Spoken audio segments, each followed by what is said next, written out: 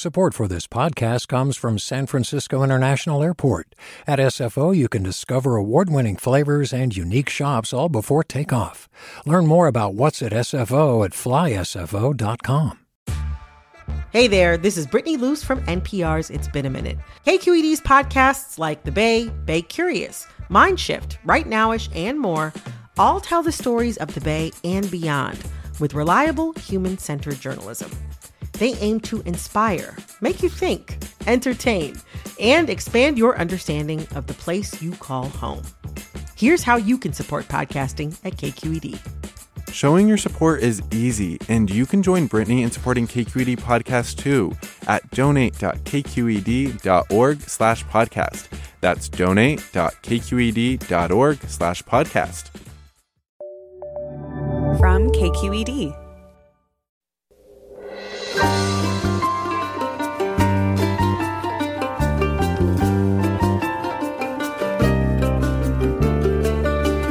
From KQED Public Radio in San Francisco, I'm Mina Kim. Coming up on Forum, while it's true that most of America's Latinx voters have supported Democrats for generations, Republican candidates have consistently won about 20 to 30% of the Latino vote, including President Trump, who over the course of his presidency hasn't lost much ground among conservative Latinos.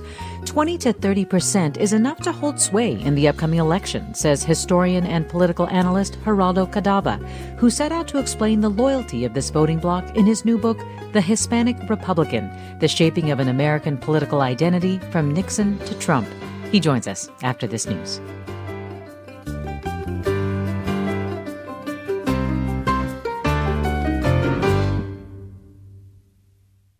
This is Forum. I'm Mina Kim. Recent polls show Democratic nominee Joe Biden underperforming among Latino voters in Florida, with a poll yesterday finding Trump leads Biden 50 to 46%. Biden's support among Latinos is also well behind where Hillary Clinton was in 2016 exit polls in the swing state. Historian and political commentator Geraldo Cadava says there's a lot to learn from the GOP's decades-long efforts to cultivate Latinx voters who can help prevent Democrats from winning in key swing states like Florida and Arizona. Cadava is a professor of history and Latina and Latino studies at Northwestern University. His new book is The Hispanic Republican, The Shaping of an American Political Identity from Nixon to Trump. Welcome to Forum, Geraldo Cadava.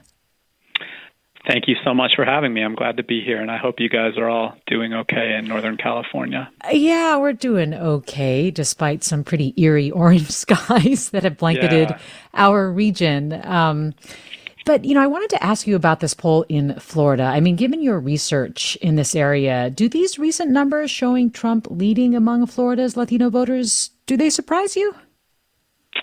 Not entirely. I mean, I think for a long time, for many decades, South Florida in particular has been a Republican stronghold, driven largely by support among Cuban Americans. So, I think historically, like when you look back at the Reagan years, and Reagan himself won, 80 or 90% of the Cuban American vote, I don't think it's that surprising. It's only in recent elections, like in 2008 or 2012, where Barack Obama successfully narrowed the margin and kind of cultivated Democratic support among Cuban Americans. So in some ways, this is kind of a reversion to the historical norm. Well, when you started researching your book, you said that you'd assumed that Hispanic Republican support began among Cuban Americans. Why was that wrong? Well, what I found when I started really digging into the archives and talking to many actors in the history that I wrote, I found that the Hispanic Republican movement was in many ways started by Mexican Americans in the West and Southwest in California and Texas, and they kind of, supported Western political candidates like Richard Nixon and Barry Goldwater and Ronald Reagan. And some of the Mexican Americans who were involved in the Hispanic Republican movement early on, I'm thinking of people like Fernando Oaxaca, who recently passed away, but also people like Albert Zapata, who worked in the Nixon and Ford administrations. These are Mexican Americans from California. They said that Cuban Americans didn't really, as they put it, this is a quote, didn't really matter until the 1980s when Reagan really brought them into the fold of the Republican Party by appealing to their anti-communism first and foremost. So I was surprised to learn that for some 20 years before the 1980s, Mexican Americans were the kind of leaders of the Hispanic Republican movement. And it was interesting, too, that it was groups first rallying around Eisenhower, right? What was the appeal? Yeah. Well, the appeal there was that many Latinos in general, Mexican Americans in particular, had served and fought in World War II, and Dwight Eisenhower was their general, and they thought that he was the kind of leader that America needed during the early years of the Cold War. And then from there, how did Republicans and Republican candidates sort of cultivate the support of Mexican Americans, especially in California? What were some of their strategies?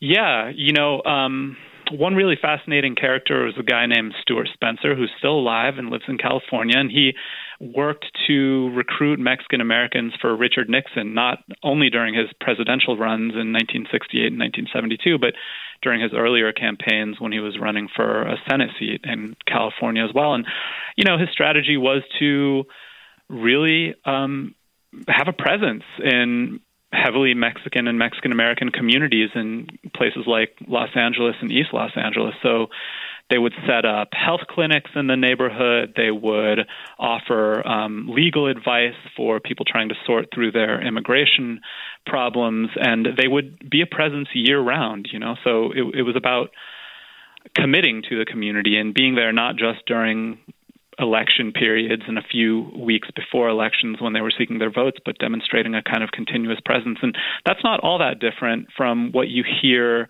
from Latino political strategists today, like Chuck Rocha, who coordinated Bernie Sanders' Latino outreach efforts, that, you really need to demonstrate a commitment, not just by throwing money at a community and spending time in a community just a few weeks before an election, but by having a real presence over a long period of time.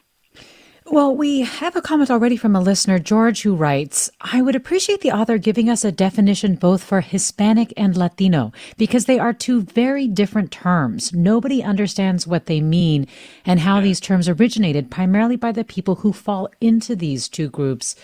I like this question because you specifically make a point in your book to talk about why you decided to title it Hispanic Republican. So, yes, could you address George's question? Yeah, thank you for the question, George. And, especially, I chose to call the book The Hispanic Republican because especially during the time period when the Hispanic Republican movement really got rolling in the late 60s, early 70s, into the 80s and 90s, Hispanic was the preferred term of Hispanic conservatives who identified as Hispanic. And that term historically has tended to have particular resonance in places like New Mexico or among Puerto Ricans in Florida.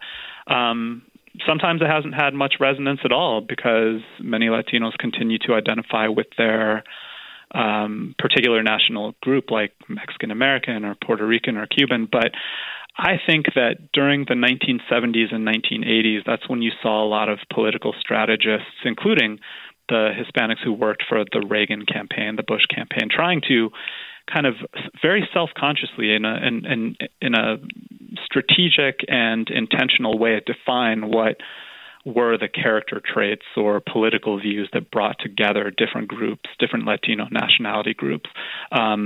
And they would talk about Spanish language, they would talk about Catholicism, they would talk about a work ethic or anti-communism or affinity for the free market, these kinds of things.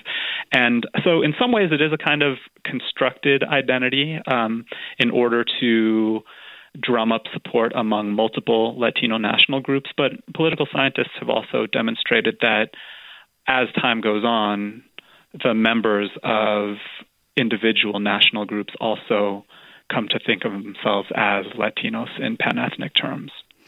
Still, what do you think of this notion of a Latino vote? We still use it to some extent, but is it, sort of a misnomer? Has it outlived its usefulness?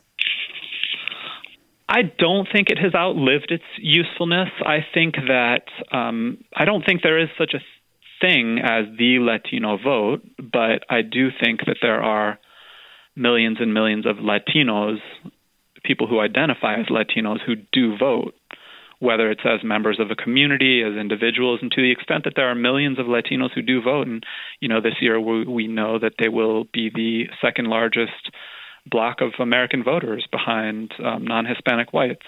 And to the extent that there are millions of Latinos who do vote, I think it's worth trying to understand their political behavior. Well, speaking of understanding their political behavior, it was very fascinating to also read how relations between, this Californians in particular, right, the state's Hispanic Republicans sort of changed and shifted during Reagan's term, but then really went south under Governor Pete Wilson. Can you talk a little bit about what happened there? Yeah. I mean, by and large, Ronald Reagan was a Republican president who Hispanic Republicans greatly admired, and really when he was running for president, for example, in 1976 and 1980. In 1976, he lost in the Republican primary against Gerald Ford and then won the nomination and then the presidency in 1980. But in both of those campaigns, his pitch to Hispanics, and this wasn't just coming from him, it was coming from his Hispanic advisors like Fernando Oaxaca and Alex Armendariz, and also, importantly, a San Antonio advertising executive named Leonel Sosa. His pitch to Hispanics was that he, as the governor of California, brought more Mexican Americans into his administration than any governor before him since the 19th century, actually, and that he understood their needs. He had many Mexican American friends in the business community in California, so it was a particular class appeal for sure. But by and large, Reagan was seen as a Republican president who included Hispanics in his administration. But the 1980s is we see that through like the 1986 Immigration Reform and Control Act that granted more than 1 million Mexicans amnesty and helped them naturalize and become American citizens. We see that through also, Reagan's statements that we didn't need a border wall between the United States and Mexico. But within the Republican Party in the 1980s, there were also important strands of nativism and xenophobia rising across the country, and that were beginning to play an increasing role in Republican Party politics. So I'm thinking in particular of the formation of groups like the Federation for American Immigration Reform in the late 1970s, or groups like U.S. English that were trying to make English the official language of the United States. And then a lot of this culminates in the primary campaign of Patrick Buchanan, who challenged George H.W. Bush in 1992 and even won 37% of Republican primary votes. So these kinds of contending forces within the Republican Party are starting to pull Hispanic Republicans in different directions. And I think, those rising strands of nativism and xenophobia that were taking place really across the country in the 1980s and early 1990s also came to play in California's gubernatorial race in 1994 when Pete Wilson really championed Proposition 187. This was the moment when Hispanic Republicans started to question their loyalty to the Republican Party. Well, we'll talk more about that after the break. We're talking with Geraldo Cadava about his new book, The Hispanic Republican, The Shaping of an American Political Identity from Nixon to Trump. Stay with us for more after the break. I'm Mina Kim.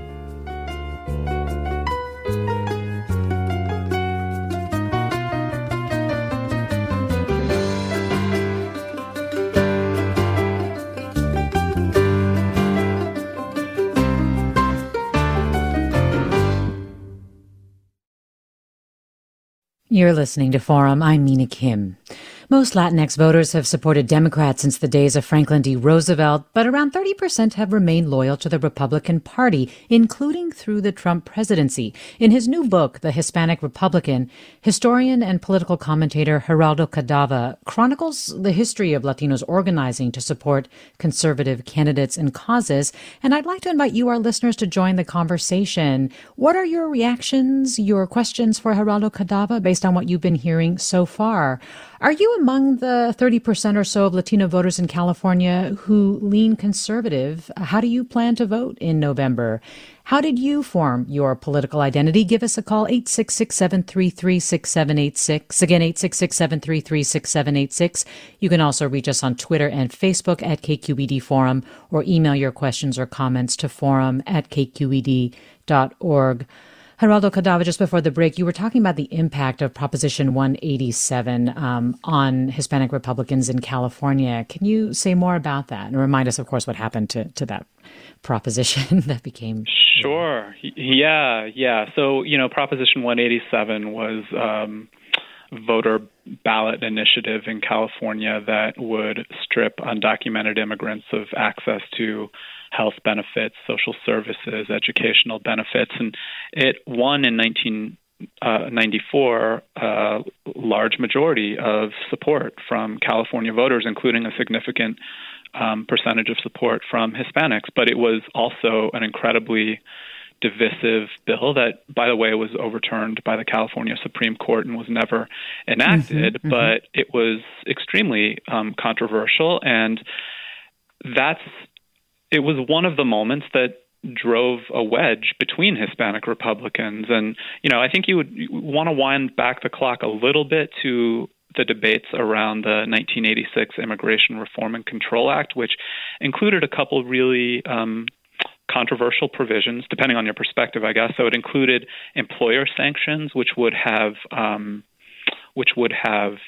penalized employers for knowingly hiring undocumented immigrants. And it also included amnesty provisions, or a path to citizenship, as we would call it today. And Hispanic Republicans supported the amnesty provisions, but did not support the employer sanctions provisions of the law. And so they didn't do that because they thought that the employer sanctions provisions would lead to discrimination against all Hispanics, regardless of their citizenship status. And that's what ended up happening. Employers reported being wary of hiring any Latinos because they didn't want to run the risk of hiring someone who was undocumented without papers. So, those two provisions of the 1986 Act really kind of drove a wedge between Hispanic Republicans as well. And in that case, Hispanic Republicans were more likely to side with Hispanic Democrats who also favored amnesty and opposed the employer sanctions provision. So fast forward to 1994, just 8 years after the signing of the Immigration Reform and Control Act, the same kind of thing happened where Hispanic Republicans who had in many ways supported the Republican Party for decades really began to question their support for the Republican Party of the 1990s that was increasingly tacking to the right on immigration. And, it's widely understood that Proposition 187 and the debates surrounding it were responsible for damaging the reputation of the Republican Party in California. But I still find it surprising that even after that, and that's, it's certainly true that before Prop 187, some 30, 32, 33% of Latinos in California would support the Republican Party, and that afterwards only 23, 24, 25% would. So it definitely lowered their support, but it's still amazing to me that even 25 years after Proposition 187, a quarter of Latinos in California still support the Republican Party. Yes. So while registration, for example, by party is down to about 15, 16% in terms of Latinos who are registered Republicans, as you say, nearly a third or so say they're conservative, and a good quarter or so consistently vote Republican, including for President Trump, which I think for a lot of people, as you've described, is confounding, right? Especially because this is a very different president, say, from Reagan. And of course, the rhetoric he's used and the way that he has vilified and targeted Latinos and Mexican Americans and Mexicans who cross the border as well has also been a big issue. So what do you account for that consistency? Well, I first want to just go back to something you said about California and a quarter of Latinos still supporting Republicans and voting for Republicans. Just as a fact that always blows my mind is that, California is the state with the largest number of Latino voters in the United States. This year it's expected that some 8 million Latinos from California will vote in the presidential election. And if it's true that a quarter of them will support Donald Trump, that means some 2 million Latinos in California will vote for Donald Trump. So just bracket that for a moment and compare that to Florida, which has maybe 3.1 million voters, 3.1 million Latino voters, that is. In 2016, about 35% of them supported Donald Trump, which is about 1 point some million voters. So it just, as a fact, blows my mind that there will be more Latinos in the state of California to vote for Donald Trump than will vote for Donald Trump in Florida, which is, of course, considered the, bastion of Latino conservatism and a Republican stronghold. So it's just really interesting. I think that helps you think in different ways about what California looks like decades after Proposition 187. So it's an interesting fact. But just to your question really quickly about what explains it, I mean, I think that the period since the 1990s and after Proposition 187, these are decades when Hispanic Republicans have been at greater pains to explain and justify their support for Republicans on issues that don't have anything to do with immigration. So they'll point to the fact that Latinos care more about education or healthcare or jobs. And these are all issues on which the Republican Party has certain takes. So like support for charter schools. And I read recently that some a third of students in charter schools are Latinos, or Latinos who support employer-provided health insurance instead of a universal health insurance option. I think Latino Republicans, as the Republican Party has turned further to the right on immigration, they've pointed to these other issues as reasons for their continued support. So there are the issues. And then finally, I think there's also, over a period of decades, especially among older Latino Republicans who've supported the Republican Party for their whole lives. I mean, in many cases for 30 or 40 years. At this point, there's a reluctance to switch sides. I mean, we all know how deeply ingrained partisan identities are right now, and it's not easy to imagine leaving a party that you've supported for 30 or 40 years and moving to the other side. Well, let me go to caller Domingo in Torrance. Hi, Domingo. Join us. Oh, hi. How are you doing? Thank you for having me on. Thanks for joining us. Hi. You're very welcome. I have a question for the guest. I'm a first-generation Hispanic immigrant. I've been here for already 40 years. It's been a long time. But I noticed that the first generation comes over here to work and get ahead economically. And I think that the first few years of the Trump administration, I think most Hispanics did well under Trump's economy because of the lack of regulation that he proposed, and economically they did well. I think that they also come here to have a better life for their kids, for their children. But I think in that aspect, I think the Trump administration has almost put a stop to the infrastructure of upper mobility that Hispanics could have in going to school. So I'm wondering, have you seen does that relay into how Hispanics vote? Do they take that into account? Because there's a big dichotomy, I think, between the economy that we all want and also there's, some of the social systems that we all also care about, or the social programs, I should say. Domingo, thanks. I hate to answer your question with a question, but could you tell me a little more about the second part of your question where, you said on the one hand in the first part that many immigrants experienced some economic upward mobility and enjoyed some good economic times under the first few years of the Trump administration. But then maybe some of his policies have prevented educational mobility among children. So could you say some more about that second part? Sure. Why do you, Sure. Yeah. From my own experience, my parents and I came here basically for a better economic opportunity for the family, right? And I think whether it's a Republican president or a Democratic president, if they offer that opportunity, I think they're going to have a better chance getting our votes. But the second part of it is that you also want to have an infrastructure of upward mobility, meaning that school could be affordable. Maybe it isn't free, but it's affordable. So therefore, your kids can do better than you did, right?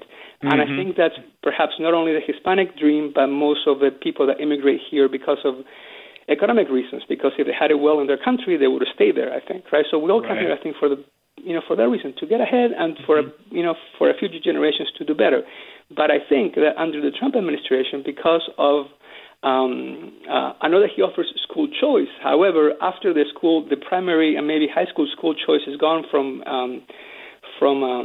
vouchers that he's planning on doing, college is almost unaffordable to most people. So that, in a way, in my sense, it puts a stop to that ability for our kids to get ahead. And you're wondering, Domingo, if that has had some effect on Republican support or support for Donald Trump among Republican Hispanics? Is that what you're asking? That's I guess, yes, that is the question. Yeah, that's great. So I am not a member of the Latinos for Trump campaign, but let me see if I can just channel what they might say for just a minute. I think, if you paid attention at all to that really week of Hispanic outreach, really a bonanza of Hispanic outreach by the Trump administration in early July of this year. The week got remembered largely because of the Goya beans controversy, but there was a lot else going on. And in many ways, that whole week was about Hispanic outreach. And I think, the core message of the Trump campaign that week was that educational and immigrant and financial opportunity were linked. And the Hispanic Prosperity Initiative, for example, was about and is about, because it's still ongoing, is about both increasing business opportunities for Latinos by making, loans, government loans more accessible, more widespread, and creating new educational opportunities, not just by investing in charter schools and voucher programs, but also by investing in Hispanic serving institutions, HSIs, and providing an easier pathway for Latinos to go to college. So I think from the Trump administration's perspective and the Latinos for Trump campaign, they would fully agree with you that financial and educational opportunity are closely linked. But I think, the important, I don't know if it's a challenge that you raised to that idea. There's the idea that we're investing in education, but there's also the reality of it being increasingly hard for, teenagers or high school graduates to imagine going to college because of the suffocating amount of debt that they have to incur in order to do so. So there might be some kind of disconnect between the way that the Trump administration is talking about creating educational opportunities versus the actual educational opportunities that students have to go to college because of crushing student debt and the inability to pay for tuition. So that might be happening, in fact, even though the Trump administration is trying to do both. Well, Domingo, thanks for the question. And actually joining us now is Michelle Martinez, National Secretary for the Republican National Hispanic Assembly. Thanks so much for joining us. Hello. Thank you for having me. And so are you planning to vote for Trump in 2020? Yes, absolutely. And why? Well, as I had been listening to your show earlier, I do believe myself to be a Republican and a conservative, and I do follow the party lines as well as support our president. I think that everything that he promised, he kept those promises. And we've seen, although we are living during an interesting period right now with COVID-19, if we look back to the statistics in 2019, we could see that Hispanics were prospering more than any other group. We had more Latinos enrolling in universities, more Latinas initiating businesses, more Latinos buying homes. That was all good for our community. And so I feel that he has definitely initiated for the Latino community that sense of prosperity that we come here for as immigrants or, being Americans that have been born and raised here. And so I heard that your parents immigrated here from Peru. Is that right? That is correct. And so yes. When they immigrated here, how quickly did they become or identify as members of the Republican Party? Well, it's a very interesting conversation because my parents are still registered as Democrats, but vote for our president, Donald J. Trump. And I think it speaks to a very interesting dynamic that they found here in the United States, which is, we vote our values, but there is something that was very interesting about the messaging with the Democrats that lured them into registering Democrat, but when they sit down to make their vote, which they take very seriously, having come from Peru and understanding how important it is to be able to vote, they do take the time to look at the statistics and realize, well, I've got to vote for President Trump. Now, my parents and I have very different opinions. They don't necessarily care for his ways of communication or what have you, but they still believe in his policies and practices and will vote for him as well. And you don't have misgivings about the way he's communicated about Latinos or Mexicans? No, and I think that's a more complex question that can be answered with a yes or no, but I'll try to explain myself. I believe that people are human. And in the best of times, we hope to come off well. And in private moments, we may say things that we end up regretting and don't necessarily mean. And I think that a person's actions are much more important than their words. Words are easily given, but the actions behind them is what defines a person and their character. So what I've seen is that although he tends to be a bull in a china shop, I also think that the times we're currently living in calls for an individual as our current president who does not mince words. He says what he means and he does what he means. So I can certainly support him. Now, has he misspoke at times? Yes. Has he probably said things that he lived to regret? Yes. But I think that a person's character is what really defines them and their actions. And so when I look to him and see how he is defending Hispanic policies with, creating the new prosperity initiative for Latinos, how it is reflective in our statistics of, work and education. When he defends our religious freedoms, not even speaking to just Latinos, but as Americans, when he is defending those freedoms and ensuring that not just corporations prosper, but that middle-class America is being lifted up by the programs he's initiating, then this is definitely something I can get behind. Well, Michelle Martinez of the Republican National Hispanic Assembly, thanks so much for talking with us. Oh, it's my pleasure. Stay with us. I'm Mina Kim. This is Forum. I'm Mina Kim. We're talking with Geraldo Cadava. His new book is The Hispanic Republican, The Shaping of an American Political Identity from Nixon to Trump. And we're talking with you, our listeners. Give us a call, 866-733-6786.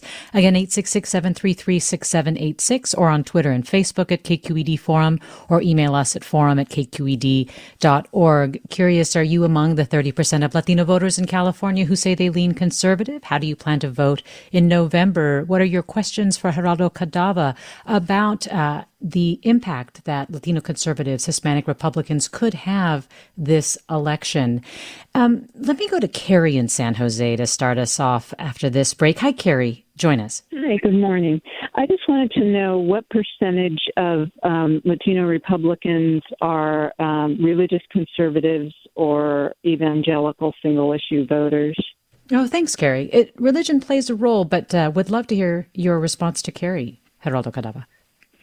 Sure. I don't have the precise percentage at the tip of my fingers, but I can say that, yes, of course, religious identity and religious freedom is an important part of why Latinos are conservative, why many Latinos are conservative. And, it's not just about Catholicism, as you note, it's also about evangelicalism. And, the fastest growing religion among Latinos is evangelicalism. And I think that the important thing about that is that evangelical Latinos are kind of swing voters. It's not that they are overwhelmingly or uniformly conservative either. I think their political affiliations split about 50-50 Democrat and Republican, but 50% supporting Republicans is a much greater percentage than the percentage of Latinos overall who support Republicans. So I still think that that's why the Republican Party sees Latino evangelicals as some of their most fertile recruiting ground, especially in these days when partisan identities are so entrenched, and we hear all the time that there are just fewer and fewer undecided voters. So I think the evangelical church is one place where the Republican Party thinks that it can go to get new voters.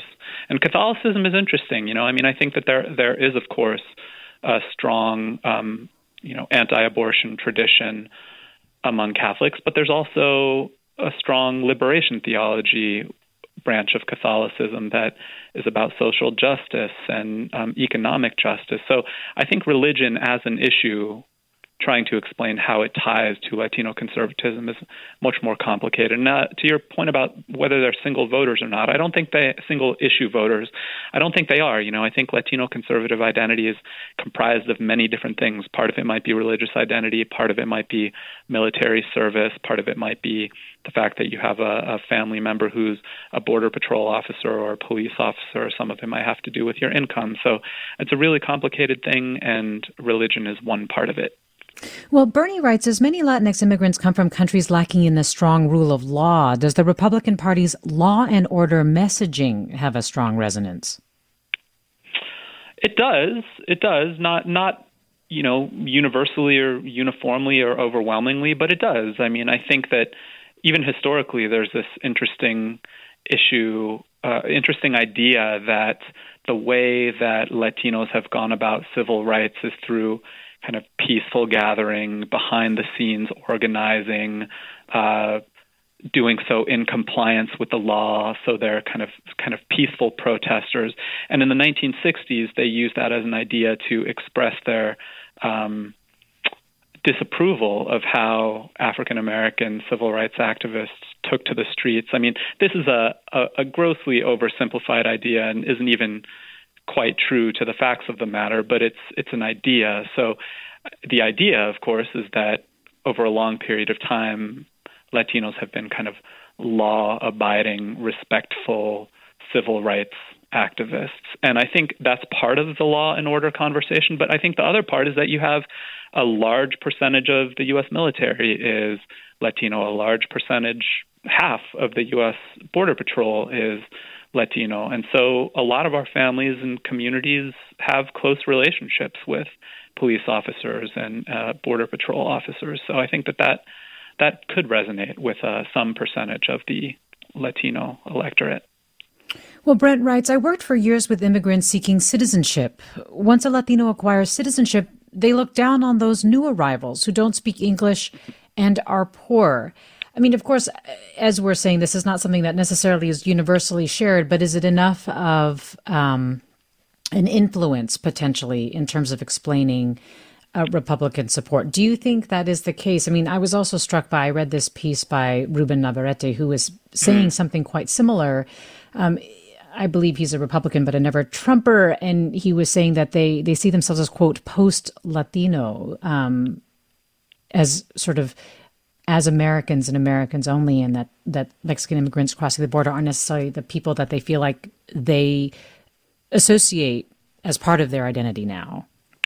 Yeah, that's an interesting idea. I mean, I'm intrigued by the idea of post-Latino, and I wonder if recent immigrants are pre-Latino who become Latino. So I think, that's interesting. It sounds a little bit like my grandfather's story. He joined he's from Panama and is Colombian and Panameño and Filipino, and he joined the U.S. Air Force as a way, not only as a way of becoming a citizen, but the way he became a citizen was by joining the U.S. Air Force. And he voted for a Republican for the first time in 1980 when he voted for Ronald Reagan. At this time, he had retired from the Air Force and was working in silver mines outside of Tucson. And he voted for Reagan because Reagan was promising to put more money back into his weekly paycheck through tax cuts. So he kind of voted for a Republican for the first time because of taxes and financial matters, but then over a course of decades, he came to embrace Republican Party positions wholesale, including the position on immigration. And the thing he always told me when I was a kid is that he, you hear this a lot, he immigrated the right way, and it's not that he is against immigration, he's just against illegal immigration and for legal immigration. And I think that gets at the point about once immigrants naturalize and become citizens, and the longer they spend in the United States as citizens, it becomes easier for them to distance themselves from the experience of immigrants. I think there's some truth to that as an experience of many Latinos, but it has gone in the other direction as well, where many Latinos who've been here for generations still kind of fight for immigrants, in part because they recognize that their families have an experience of immigration. Many of them might have family members who immigrated recently. So, generally, in its most general sense, I think the issue of immigration and long-time presence in the United States is an interesting one. And you would tend to think that it would make sense that Latinos who've been in the United States for longer would be less defined by the immigrant experience, and their politics would be less defined by the immigrant experience, and might therefore be more likely to be conservative. And it would be recent immigrants or immigrants who recently naturalized who would be more likely to be Democrats or to embrace the Democratic Party. But I don't know that that's entirely true either. I mean, I was interviewing the chairman of the Republican Party of El Paso, and he told me that for the longest time he would go to all of the naturalization ceremonies in El Paso and pass out Republican Party literature, which kind of defined the Republican Party for immigrants who were literally just that moment naturalizing, and would say this is what the Republican Party stands for. And then to return to the issue of Latino evangelicals, Latino evangelicalism is by and large an immigrant religion, and it's a religion that many Latin Americans bring with them to the United States and then join evangelical churches once they move to the United States. So I think if you think about evangelical churches and the Republican Party chairman of El Paso going to naturalization ceremonies, those are just two examples of how the Republican Party also has not given up on recruiting new immigrants, in part because they need to find more support if they're going to remain a viable party going forward. Because, yes, it's true that for the past 50 years they have maintained a level of support at around 30% of the Latino vote, but as Latinos represent an ever-growing share of the American population, that 30% from year to year is not going to be enough. So they have to find new support somewhere. Well, we have just about 9 minutes left, so I want to make sure we get to some calls. Joshua in Alexandria, Virginia, join us. Hi, Joshua.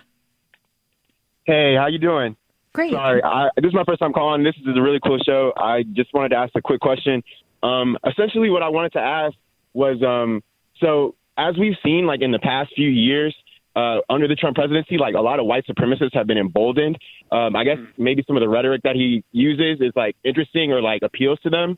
And then, so with that being said, I wanted to ask, I apologize if this is like offensive or if it's like off tone, but essentially is there maybe a can't beat 'em, join 'em mentality, or even like what the previous caller had said, when they finally have citizenship, they kind of look down on people who don't. Is there maybe so much as you can't beat 'em, join 'em, or some Latino people can be really white passing, right? And it's maybe you can benefit from being close to whiteness.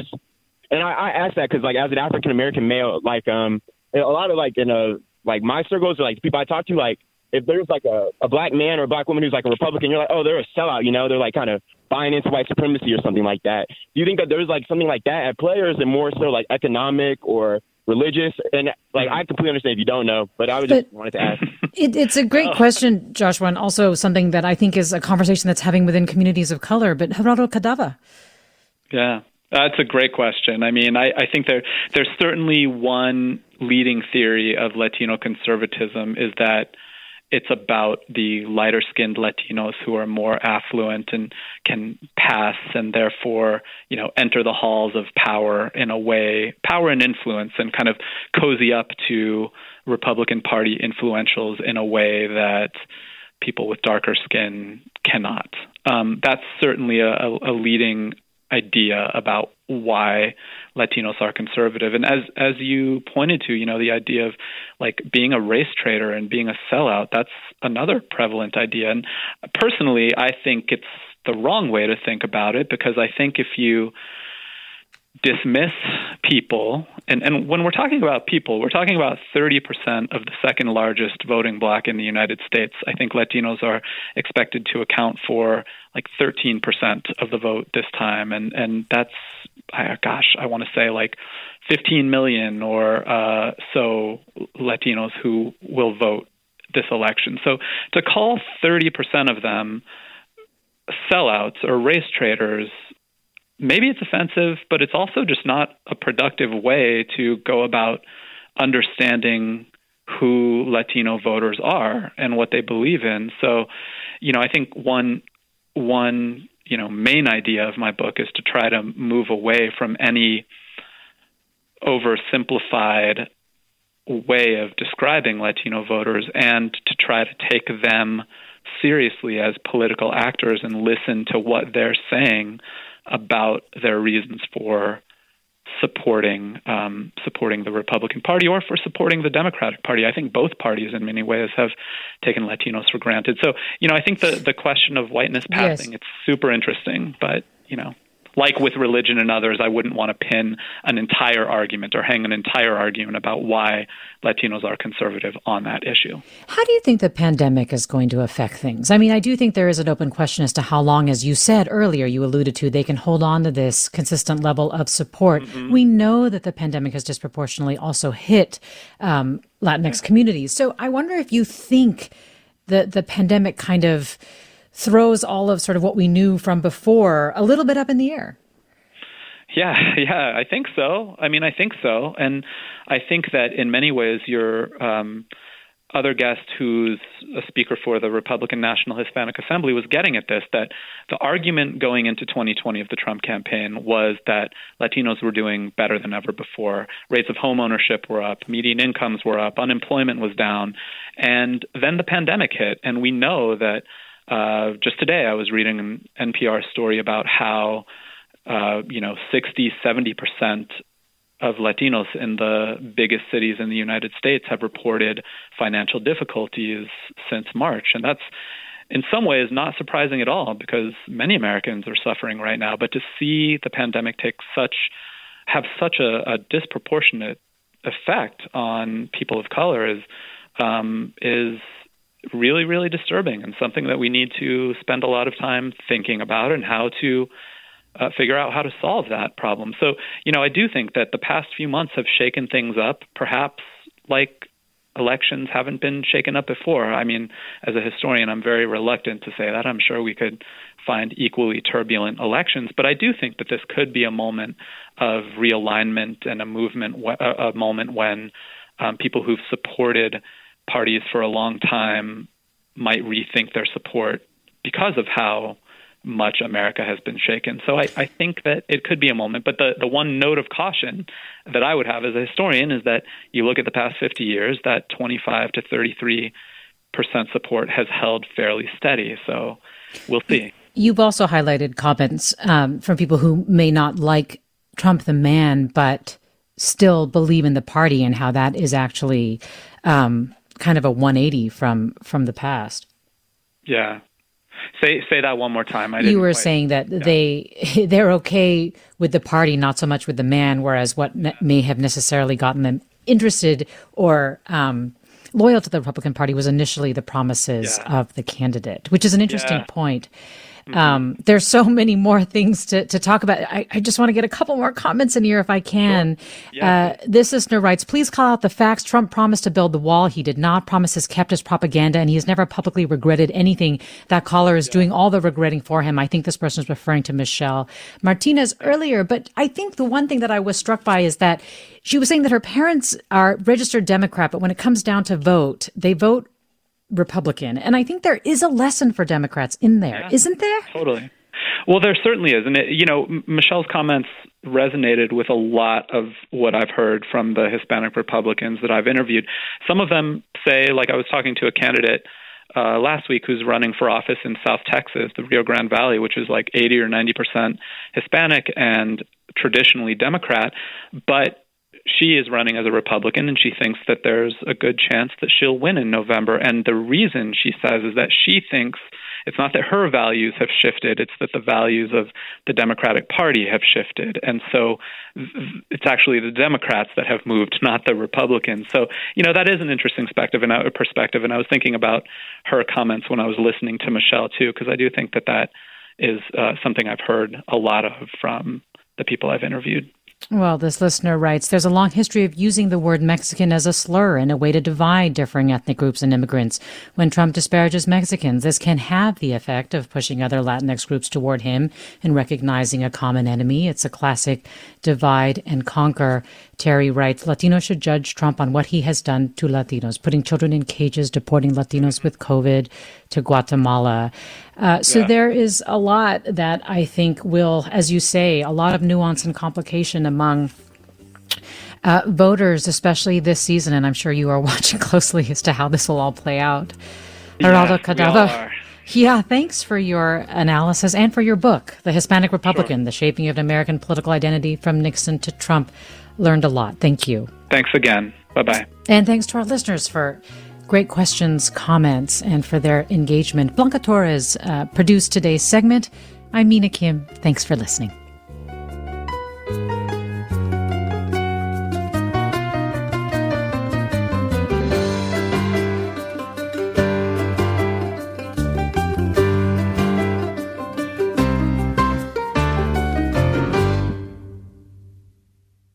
Funds for the production of Forum are provided by the members of KQED Public Radio, the Germanicos Foundation, and the Generosity Foundation, and the Bernard Osher Foundation, supporting higher education and the arts. Support for Forum comes from San Francisco Opera. Set 10 years after a school shooting, the critically acclaimed opera Innocence takes us into a complex emotional journey where our understanding of innocence and guilt is constantly upended. Kaya Sariaho's ethereal score collapses the past into the present as a community of survivors grapple with how to move forward. Don't miss the highly anticipated American premiere of Innocence, June 1st through 21st. Learn more at sfopera.com. We've all got those parts of our house where the internet just won't go. Well, if you had wall-to-wall Wi-Fi from Xfinity, you could worry less about dead spots. Because with wall-to-wall Wi-Fi from Xfinity, you get fast speeds, reliable connection in every room, and power for all of your devices, even when everyone's online. That's wall-to-wall Wi-Fi only with Xfinity. Restrictions apply, not available in all areas. Actual speeds vary. All over the country, we need to improve reading in Wisconsin. Schools are changing the way they teach reading. I'm calling for a renewed focus on literacy. We have gotten this wrong in New York and all across the nation. And it's happening because of a podcast. I think your podcast has changed my life. And I'm going to share this podcast with everyone I meet. Sold a Story investigates how teaching kids to read went wrong. New episodes of Sold a Story are available now.